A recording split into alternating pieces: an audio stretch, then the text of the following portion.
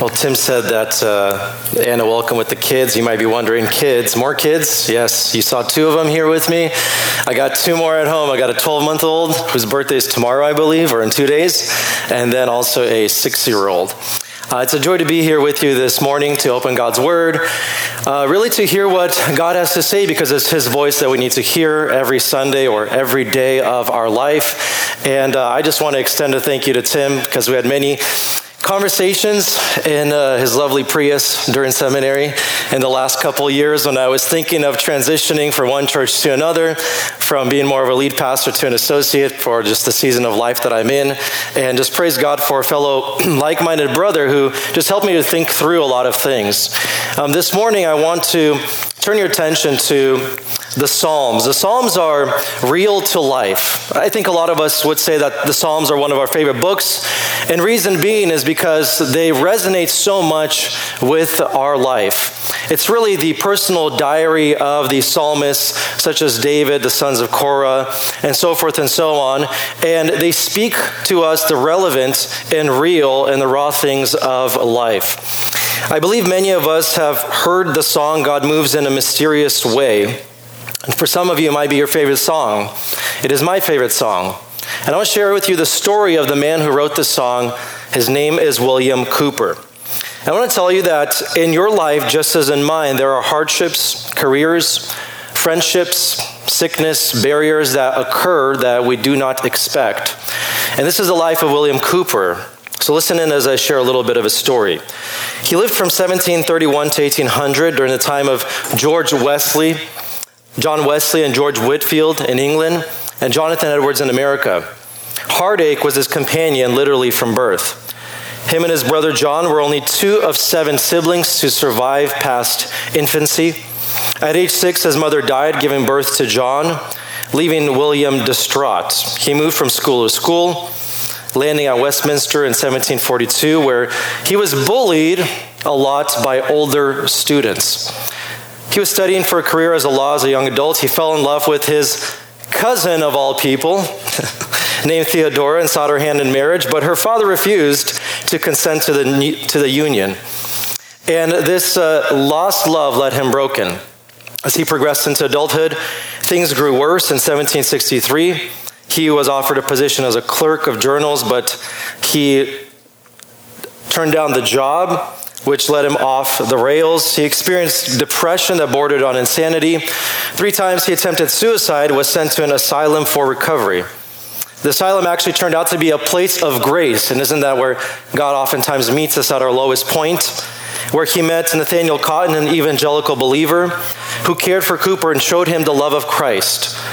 One day at the hospital, Cowper found the Bible and opened it. His eyes fell upon Romans 3:25, which reads, Christ, whom God put forth as a propitiation by his blood to be received by faith. This was to show God's righteousness, because in his divine forbearance he had passed over former sins.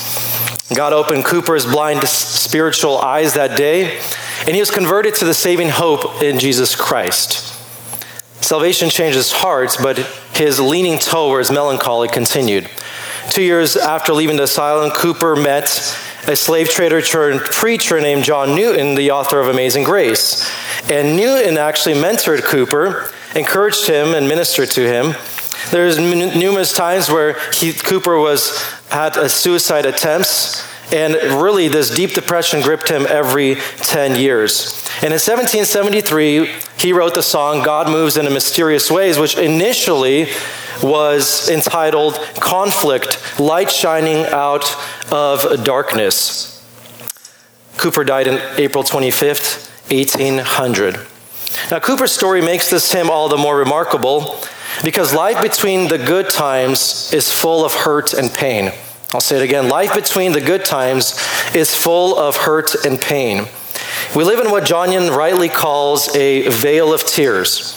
Relationships sour, malignant tumors grow inside our frail bodies.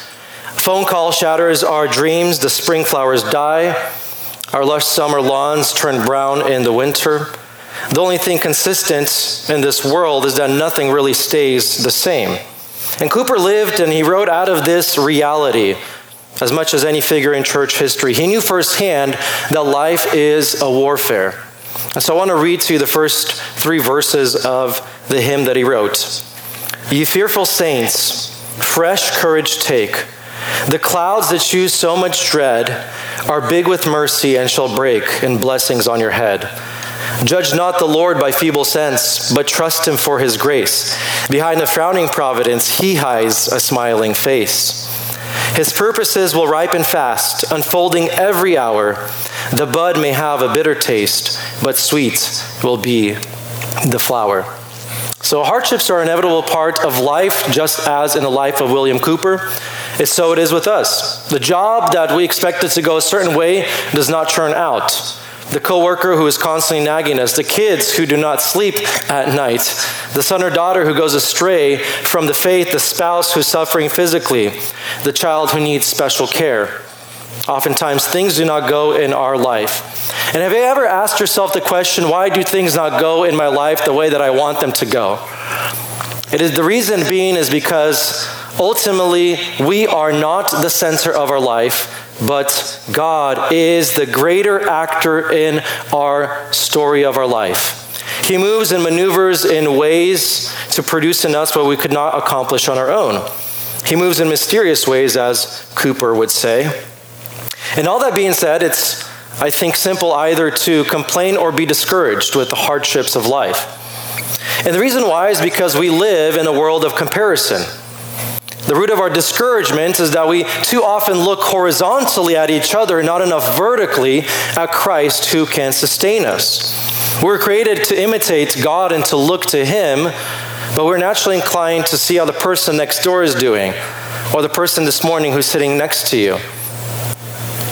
Facebook has shown that One study has shown that Facebook has led to widespread demise of marriages, discontentment with current life, and longing for what might have been.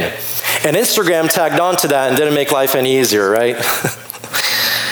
In this psalm, the author turns our attention to God. And friends, we need to be refreshed by this. Our gaze should always be heavenward to Christ, who is seated at the right hand of the Father. And this whole psalm is layered with God's character and God's work, and so I want you to see it as we read together. So open to Psalm 116. Psalm 116, beginning with verse 1. The psalmist writes, I love the Lord because he has heard my voice and my pleas for mercy. Because he has inclined his ear to me, therefore I will call on him as long as I live. The snares of death encompassed me. The pangs of Sheol laid hold on me. I suffered distress and anguish. Then I called on the name of the Lord. O Lord, I pray, deliver my soul. Gracious is the Lord and righteous. Our God is merciful. The Lord preserves the simple. When I was brought low, he saved me. Return, O my soul, to your rest, for the Lord has dealt bountifully with you. For you have delivered my soul from death, my eyes from tears, my feet from stumbling.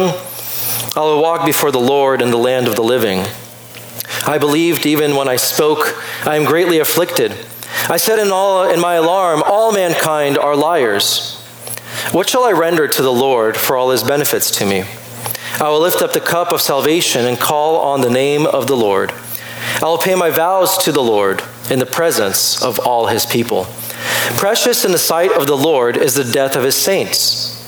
O Lord, I am your servant. I am your servant, the son of your maidservant. You have loosed my bonds. I'll offer to you the sacrifice of thanksgiving and call on the name of the Lord. I will pay my vows to the Lord in the presence of all his people. In the courts of the Lord, of the house of the Lord, in your midst, O Jerusalem, praise the Lord. Let me pray as we begin. Father, we thank you this morning that we could gather and we could hear these words of life. And your word is perfect, reviving the soul. May you do that for us this morning. Incline our heart to your testimonies. Open our eyes to behold the wonderful things from your law, and more so, open our eyes to behold the glory and the beauty of Christ who sustains us. We pray for your help in Christ's name. Amen. My desire this morning is that, as with the psalmist going through the fires of life, knowing that God has his hand on a thermostat, that we come out on the other side asking this question in verse 12. What shall I render to the Lord for all his benefits to me? See, our passage is outlined in 4 sections. In the first 4 verses, we see love for God. The psalmist says, I love the Lord who has heard my prayer. Later we see in verses 5 to 7 the character of God. The Lord deals bountifully with his own. In verses 8 to 11, the work of God. And then lastly, concluding with thanksgiving to God. And this psalm is a prayer of thanksgiving, a psalm of thanksgiving. And the idea here is that the things that happen in our life are meant to be worshiped or praising God publicly. That our gratitude is not private. In verses 14 and 18, we hear the same echo. I will pay my vows to the Lord where? In the presence of all his people. We give public thanks after personal emergencies. And we know that the psalm is very personal. I, my, me, mentioned over 30 times because the psalmist is going through this in his life and he understands that God is leading him. But toward the end, he realizes that his personal life is not as personal because he lives in a body. And that body is the body of Christ, the church. When one member hurts, all are hurting. When one rejoices, all rejoice. We could use this psalm here, or you could use this psalm at Grace Hill after someone battles through cancer and survives. Someone goes through a hard recovery after a car accident, or someone repairs their marriage. Now, this psalm is more specifically about a man who was near death. In verse 3, the snares of death encompassed me, the pangs of Sheol laid hold on me. And then in verse 8, for you have delivered my soul from death. And so the title this morning is, what shall I give to the Lord for all his benefits to me? Or in other words, how shall I thank or show my thanks to God? And the propositional idea I want to leave with you this morning is, from trials to thanksgiving, what you don't expect hardships to accomplish. What you do not expect hardships to accomplish. Not only does life not go as we expect, but also hardships and trials produce in us something that we don't expect either. And so I want to share with you the 4 fruit of trials. In the first one, we read here in the first 4 verses, trials increase our love for God. I love the Lord because he has heard my prayer. The very first thing that these trials cause is a love for God. Now, what would you say would be the greatest commandments in our life? Of all the things that we do, coming to church on Sunday, going to small group, being discipled by somebody, going through various studies in our life, what is God seeking to accomplish in our life? He's seeking for us to become more like Christ. And what did Christ do? He loved the Father. The greatest commandment is love the Lord your God with all your heart, soul, mind, and strength. And God is telling us this morning, the way that I'm going to get you there, first and foremost, is through the trials and the hardships that happen in your life. I love the Lord because he has heard my voice and my pleas for mercy. Where was I in that situation? I was in a very hard place. The snares of death were encompassing me. The pangs of Sheol laid hold on me. How else do you grow in your love for God, if not by walking with your shepherd in the valleys? The dark seasons of life are when God proves his faithfulness to you again and again. God takes us to places that we would not want to go to accomplish in us what we could not accomplish on our own. Now, in our context, this snares of death, they encompassed him. The pangs of Sheol is an imagery of the grave. You see that the psalmist is surrounded by enemies on all sides with impending death. These are both parallel phrases, a picture of a hunter with nets trying to catch the victim. In other words, the psalmist is saying, I was always in danger of dying. I was filled with the fear of dying, and I was afraid that I would die. Now, is this a light thing that the psalmist is experiencing? This is vivid language emphasizing how desperate the psalmist was. It's not a light matter. It's the heaviness of the soul, the aching of the heart, the depression of the mind. It's that prayer that we sometimes pray to ourselves, muttering under our breath, where we say, Lord, would you take me now? There's no room to breathe. There's nowhere to go. And have you been here before in your life? What is there left to do in this situation? When you've exhausted the books, the advice, the substitutes to fix your issues, the psalmist does this in verse 4. Then I called on the name of the Lord. O Lord, I pray, deliver my soul. When our backs are against a wall, when we're in a corner, there's nowhere else to look, we look upwards. We look toward God who can solve our problem. He called on the name of God. God's name represents his character, and God answers. He says, he has heard my voice in verse 2. He has inclined his ear. I want to introduce you to a cycle that we see in this psalm. And the cycle is fourfold. It goes something like this. The hardships that happen because of just life brings hardships in our life, lead us to prayer because of our state, we're helpless and needy, leads to an answer because of God's character, and ultimately brings us towards thanksgiving because of God's acting. I want to say it again, hardships because of life lead us to prayer because of our state, answer because of God's character, and thanksgiving because of God's acting. The psalmist prays because he understands he is but dust. I called on the name of the Lord. A reason why, verse 6 gives us an answer. The Lord preserves the simple. The Lord preserves the one who is not proud, not self-sufficient, and the one who is not praying. He preserves the one who is simple. The one who understands their frailty and their need. The one who, like a child, is unable to care for themselves and understands that. Over time in my life of having one kid where the Lord was teaching me humility, and then the second one teaching me humility, and the third, the lesson is always humility. It's like, Lord, can I get a new lesson, please? Why is it always humility? The Lord was teaching me to depend on him through these hard circumstances in my life where children weren't sleeping through the night for about 5 years total. I'm like, okay, Lord, I think I'm getting it. There's really one person who forgets that they're weak and helpless. There's one person who forgets that they need to lean on the Lord. The one person who forgets is you and I. We forget our state. We forget who we are. We think we can accomplish great things in life, and the Lord constantly has to show us who we really are. That our strength really comes through Christ who lives within us. God knows who we are, but we at times forget. We have plans and purposes for our life that we want to accomplish without God's intervention. And so through this phrase, we come back to the reality that God is the greater actor in our life. I just want to read to you a number of verses speaking about God here in our psalm. In verse 1, because he has heard, God has heard. In verse 2, he inclined his ear. Verse 5, gracious is the Lord. Verse 6, the Lord preserves me. He saved me. In verse 7, the Lord dealt bountifully. In verse 8, you have delivered my soul from death. Who is acting in this psalm? God is acting. Beyond what the psalmist is doing, God is the one who is the greater actor of his life. And so for the psalmist, as for us, God takes us to places that we wouldn't want to go. Let me give you a few examples from Old Testament. We know a man named Moses. God took him to a place that he didn't want to go. Was Moses so joyously saying, Lord, I'm going to go and I'm going to be your spokesperson and the one that you're going to use to lead your people out of Egypt? That really wasn't the case.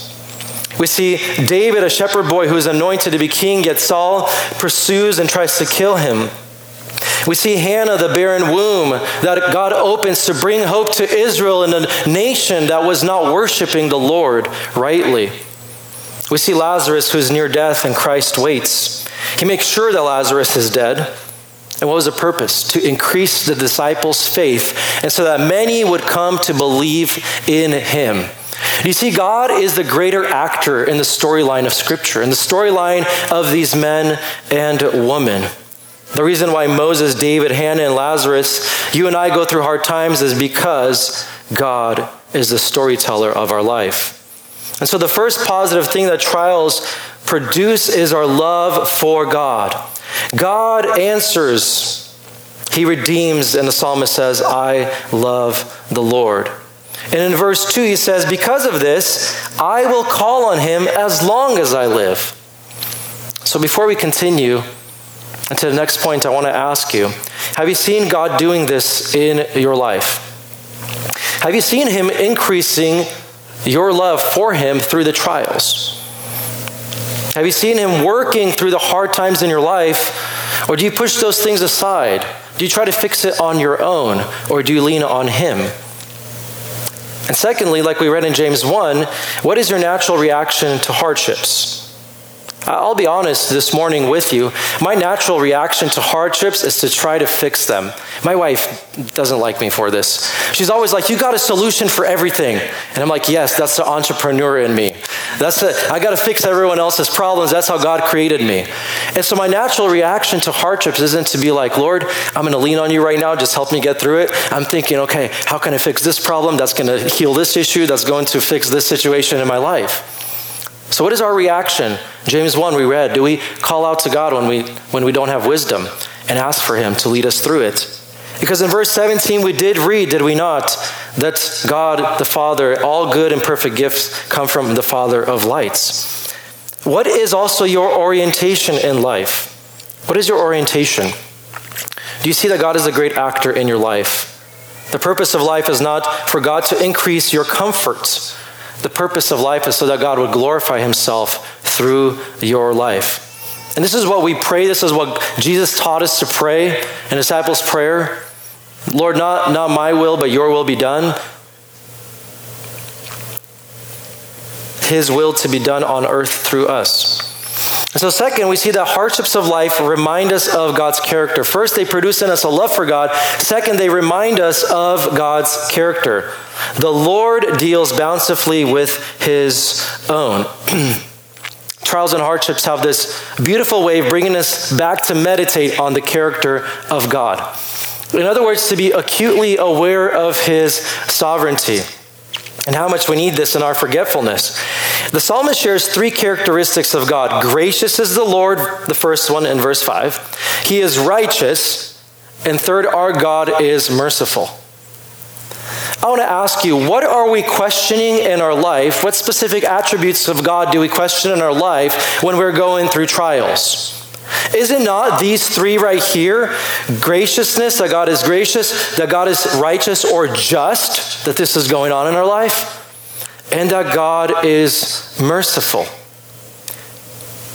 Gracious as the Lord means that he's one who has pity. Righteous and just, this is God's character, and merciful. And notice, our God is merciful. Who is the psalmist speaking to as he is sharing this psalm? He's speaking to the great congregation. He's saying, our God, worship with me, people. God is good. He is merciful. Now you see what went on in my life. I want to share that with you so you can join in worship. Trials and hardships have, secondly, a beautiful way of bringing us back not only to meditate on God's character, but bring us into the very presence of God. Verse 7 says, return, O my soul, to your rest. Where is the place of rest in our life? Why does God allow hardships in our life? Because oftentimes, typically, we're not in a place where we should be. Our gaze is not on the Lord. Our orientation of life is that we are building our own kingdom, and God has to stop us and to teach us build his kingdom. Return, O my soul, to the rest. Rest is pictured as the still waters and the green pastures of Psalm 23. And we have to see that the psalmist is not silent here. He is preaching to himself. Return, O my soul, to your rest. He's speaking to himself instead of listening to himself. He's reminding himself what he needs, who he is in God. As believers on this side of the cross, we understand that our ultimate rest is found in Christ alone. We sang the last song about satisfaction in the Lord, about rest in him. Christ himself says, come to me all who labor and are heavy laden, and I will give you rest. You see, rest does not escape from the battle. I want you to hear this. Rest does not escape from the battle. Rest is an abiding peace and confidence in Christ in the midst of the trial or the battle or the hardship. So as we continue looking at this psalm, what is the prayer a product of? Why does the psalmist pray once again in verse 6? The Lord preserves the simple, the inexperienced, the untried. If we were to rewrite this verse, it would say something like this: the Lord protects those who cannot help themselves. I was trying to feed my son this morning at breakfast at the hotel in the lobby. He can't feed himself. He's 11 months old. He takes the spoon, and guess what he does? He just starts whacking the plate. I don't think whacking the plate's going to get any food into his mouth. He has to scoop it up, bring it to his mouth, put it in, and eat. He's helpless. I mean, he could use his hands, but then he'd make a huge mess. He is not able to feed himself unless someone comes alongside of him, like his father, sits down and feeds him. This is what the picture and image is here of the simple person. They understand that this hardship is too big for them. They understand that they cannot overcome on their own. They understand that all that they're going to accomplish by trying to fix their own issues in life is like a child banging a spoon on the plate. They're not going to be able to receive the nourishment that they need.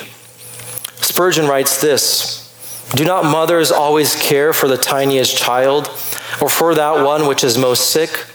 And is it not true that our weakness holds God's strength and leads him to bow his omnipotence to our rescue?"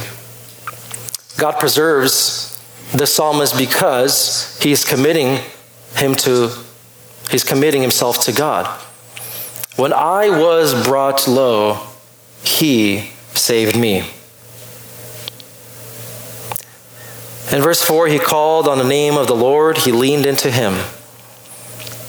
The more that I think about just the reason and why life exists, and if you think about this, a lot of life between the time of our conversion to the time of our death is full of trials and hardships. The time of life between the good times is full of hurt and pain. And why so? Because God desires to glorify himself. Think about 2 Corinthians with me for a moment. 2 Corinthians, we read about Paul in chapter 12 where he asks 3 times, "Lord, would you take this thorn out of my flesh? Lord, I can't do this any longer." And note this, he only asks him 3 times. He doesn't ask him anymore. He realized after 3 times that the Lord is not answering, then this must be something that I just need to live with in my life. But he leans on the Lord. He says, his grace is sufficient for me. Christ's grace is sufficient. You see, God keeps us in these kind of moments and stages in our life so that we cry out to him, so that he gets the glory. You see, when we try to fix things on our own, we do not give the glory to God. We are glory robbers instead of glory givers. But when we lean on the Lord, on his character, we can give glory to him. Once again, remember the cycle in the psalm. The hardship of life leads us to prayer because of our state and leads to an answer because of God's character. And we have an answer because of God's character, because God's character is inseparable from his work. Because God is who he is, he does what he does. He is gracious, righteous, and merciful. And if he would like to act graciously or righteously or mercifully, he can do so because nothing is stopping him from who he is to what he does. You know, sometimes we want to love our children. Sometimes we want the best for our children, but for some reason, our desires and our character do not always come to fruition because there are barriers that we cannot overcome because we're limited. But you see, God is not limited. God can do whatever he pleases. And so if God desires to be gracious, he will be gracious in your life. He desires to be merciful, he will be. If he desires to be just, he will be. And so God's character is inseparable from his work because what he desires to do, he always does without limit. We see in this next verses how God dealt bountifully with him. Trials accomplished, they increase our love for God. They remind us of the character of God.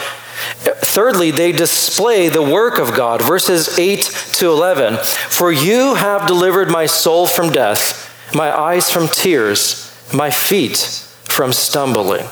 You have delivered. You are the one who saved me.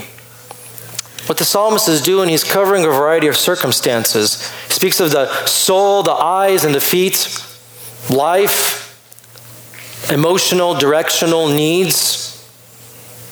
It's like an invitation to the hearers that he is speaking to so that they apply the psalm into their own life. But more so, we know Hebrew poetry, and this is just simply parallelism when he is saying these three different things: soul from death, eyes from tears, and feet from stumbling, simply to say this one important thing. When God saves you, he saves you completely. When God delivers you, he delivers you completely, mind, body, and soul. This is the powerful work of God in our life. God helped him up and prevented him from stumbling. He walked with him to protect him from his enemies. When God intervened, there was no need of any other intervention. It was finished. In Jude 24, I love this doxology. Now to him who is able to keep you from stumbling, to present you blameless before the presence of his glory with great joy, to the only God our Savior through Jesus Christ our Lord, be glory, majesty, dominion, and authority before all time and now and forevermore. This is the exaltation, the exclamation of someone who is walking with God and who God is upholding. Now look with me. This doesn't just stop with deliverance. In verse 8, we see the deliverance. But what happens in verse 9?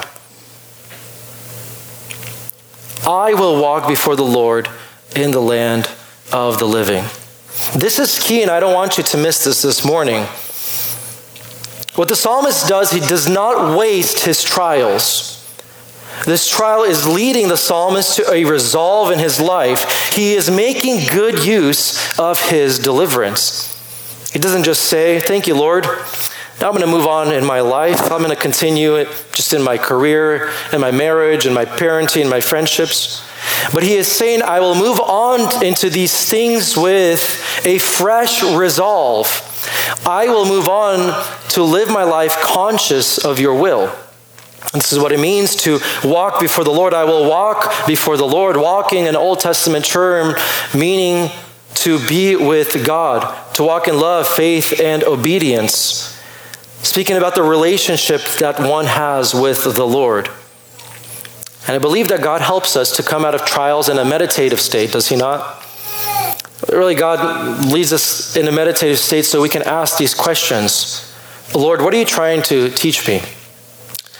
What are you trying to maybe purge out of my life? Or how can I be more aware of your presence? This is why we read James this morning, who writes, count it all joy, my brothers, when you meet trials of various kinds, for you know that the testing of your faith produces steadfastness. And let steadfastness have its full effect, that you may be perfect and complete, lacking nothing. You see, Peter echoes the same thing. In this, the salvation ready to be revealed in the last time, you rejoice. Though now for a little while, if necessary, you have been grieved by various trials. Why? So that the tested genuineness of your faith, more precious than gold that perishes though it is tested by fire, may be found to result in praise and glory and honor at the revelation of Jesus Christ. The faith may be found to what? To result in praise and glory. When? At Christ's coming. At Christ's second coming. So Peter's telling us it's okay to go through these things in your life. And it is okay that they're ongoing in your life, because when you lean in on the Lord, you pray to him, he gets the glory. And although the psalmist is making this resolve, I want you to see it wasn't always like this.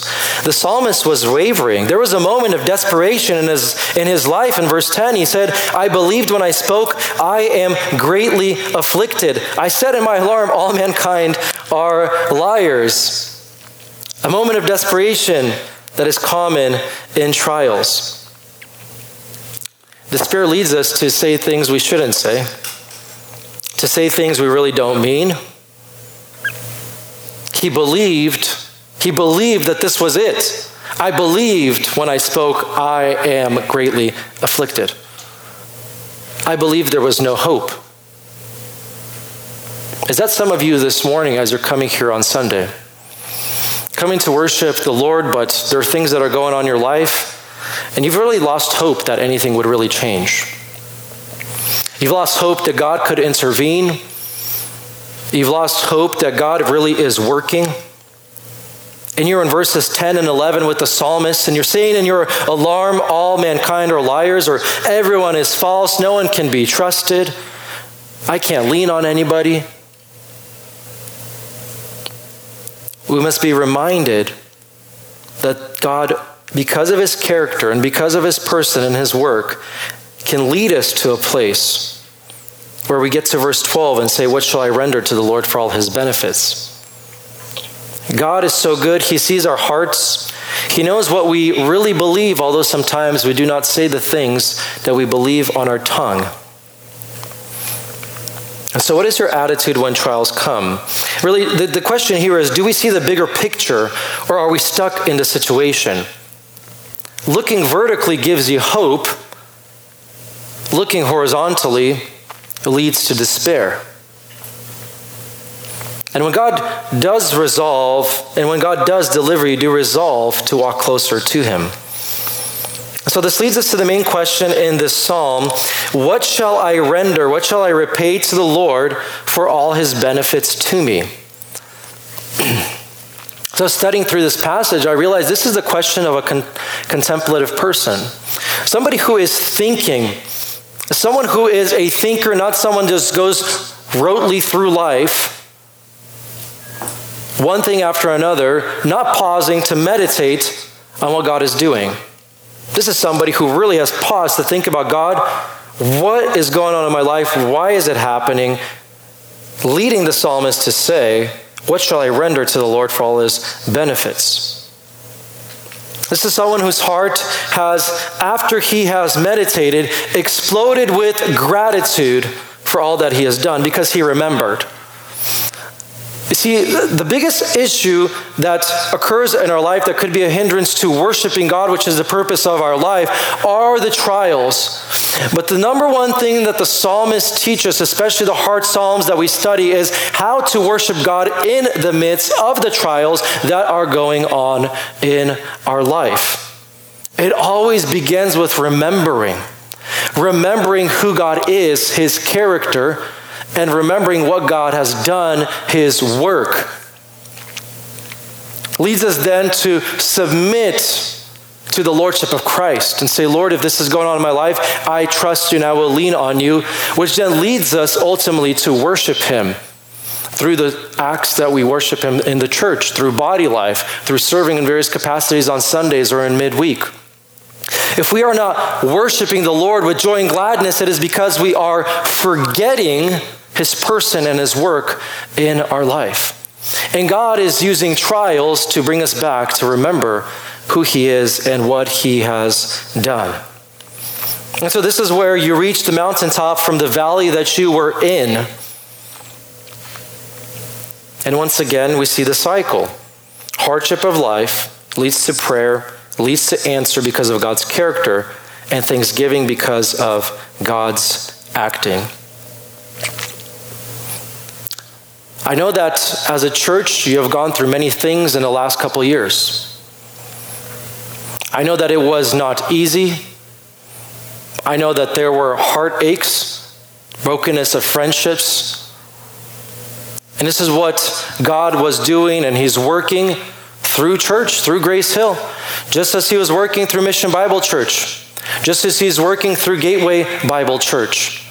There are things that God allows in our life so that we can come to a place like verse 12 and say, Lord, you are still good in my life. Lord, what am I going to repay you for all of your good benefits towards me? These are all acts of public worship that we read of in these verses, in verses 14 and 18, in the presence of all his people, in the courts of the house of the Lord. The assumption is that your personal thanks will be shared in public worship. This is what we ought to be practicing as a church. On Sundays, we come together and someone comes up front and shares a testimony of how God was good and faithful to them in their life. What does that do? It encourages our faith and keeps us pressing on. This is a benefit to all the people, to everyone who comes on a given Sunday. You see, Psalm 40 echoes the same idea. I've told the glad news of deliverance in the great congregation. Behold, I have not restrained my lips. As you know, O Lord, I have not hidden your deliverance within my heart.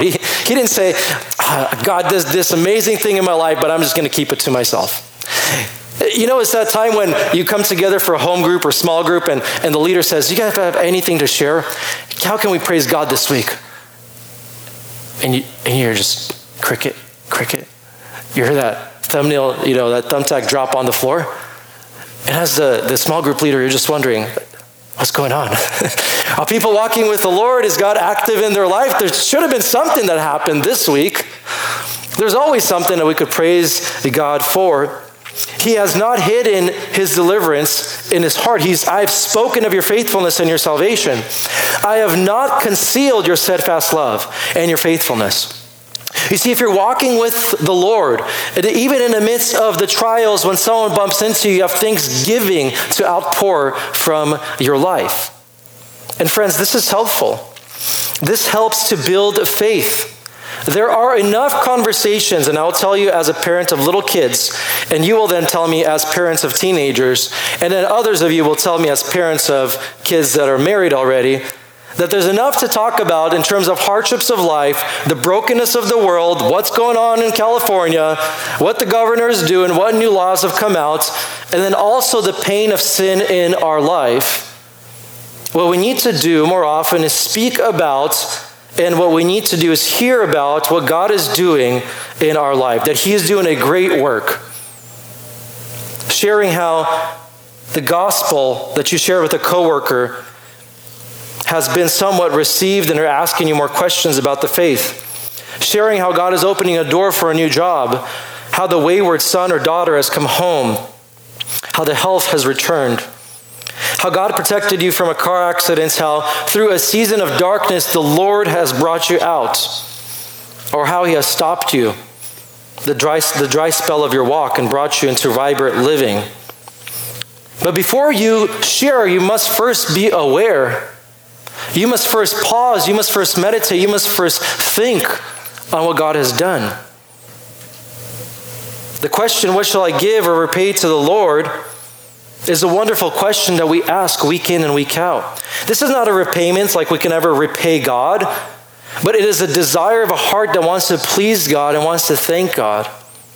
The psalmist at the end of this hardship is saying, Lord, how can I thank you? How can I praise you?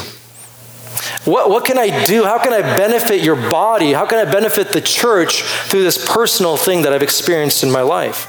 His cup is overflowing and he's bumping into people and he can't help but share God's faithfulness and proclaim how good God is. And so here are the things that the psalmist does. We're going to go over them briefly. First, it's an expression of thanksgiving. Look with me in verse 13. I will lift up the cup of salvation. The cup of salvation is a cup of victory. And really what he's saying is, I will confess before the assembly and raise the goblet in order to thank him. It's a way of expressing thanksgiving for the blessings that he has received. This was referring to a wine offering, which was part of a ritual of thanksgiving. So he's expressing thanksgiving. Then we see the prayer of praise. He calls on the name of the Lord. Refers to a prayer that is part of public worship. He's praying before the people. Prayer of praise. Lord, thank you. This is what I love liturgies. Liturgies are so good. We need these prayers of confession, prayers of praise, prayers of thanksgiving to constantly remind us of God's active work in our life. Then he offers sacrifices. He pay my vows, we read, to the Lord in verse 14. Sacrifice of thanksgiving. Paying vows is to really offer the sacrifices that he's promised to make. He made a vow to the Lord. The Lord, if this is going to happen, I will pay a vow to you. God has answered. And the thank offerings were a variety of peace offerings to celebrate God's answer of prayer. And in verse 15, we see that ultimately all of this is happening because precious in the sight of the Lord is the death of his saints. God loves this psalmist and all that he's going through in his life. Most likely this is David. And precious in the sight of the Lord is the life of David. Precious in the sight of God is your walk, is your relationship with him, is your faith. It is precious to the Lord.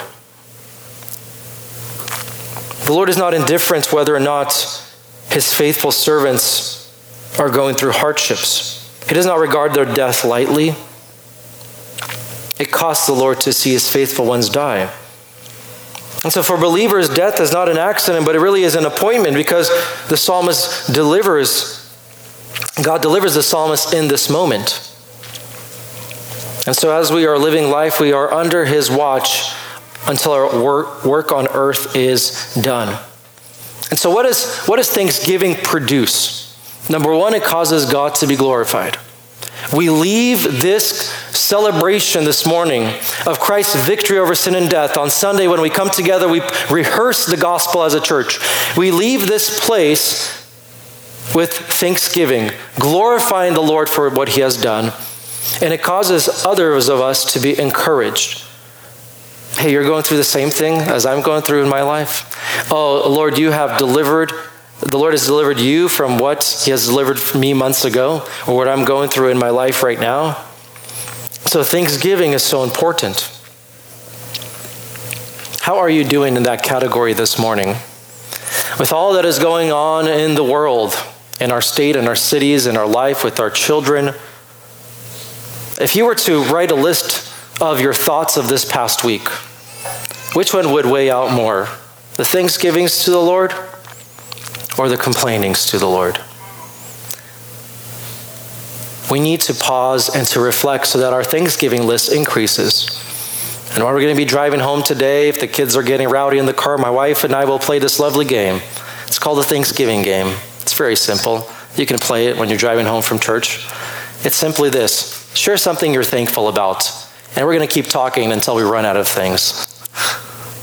We praise God. Therefore, we were able to meditate on what God is doing in our life. So this morning we spoke on from trials to thanksgiving, what you don't expect hardships to accomplish in our life. You see, life does not only go not as like we expected, but the trials produce in us something that we don't expect either.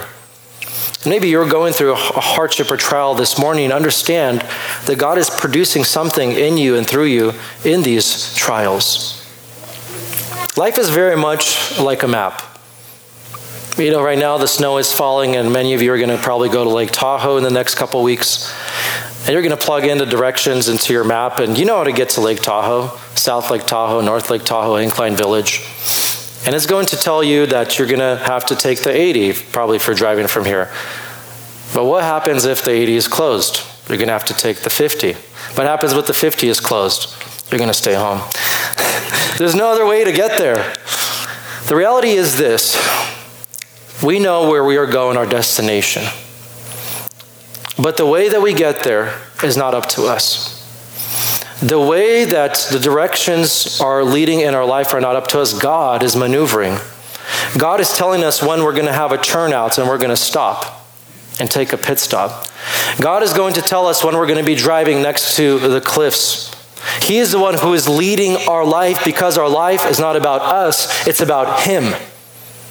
It's about his purposes and his glory.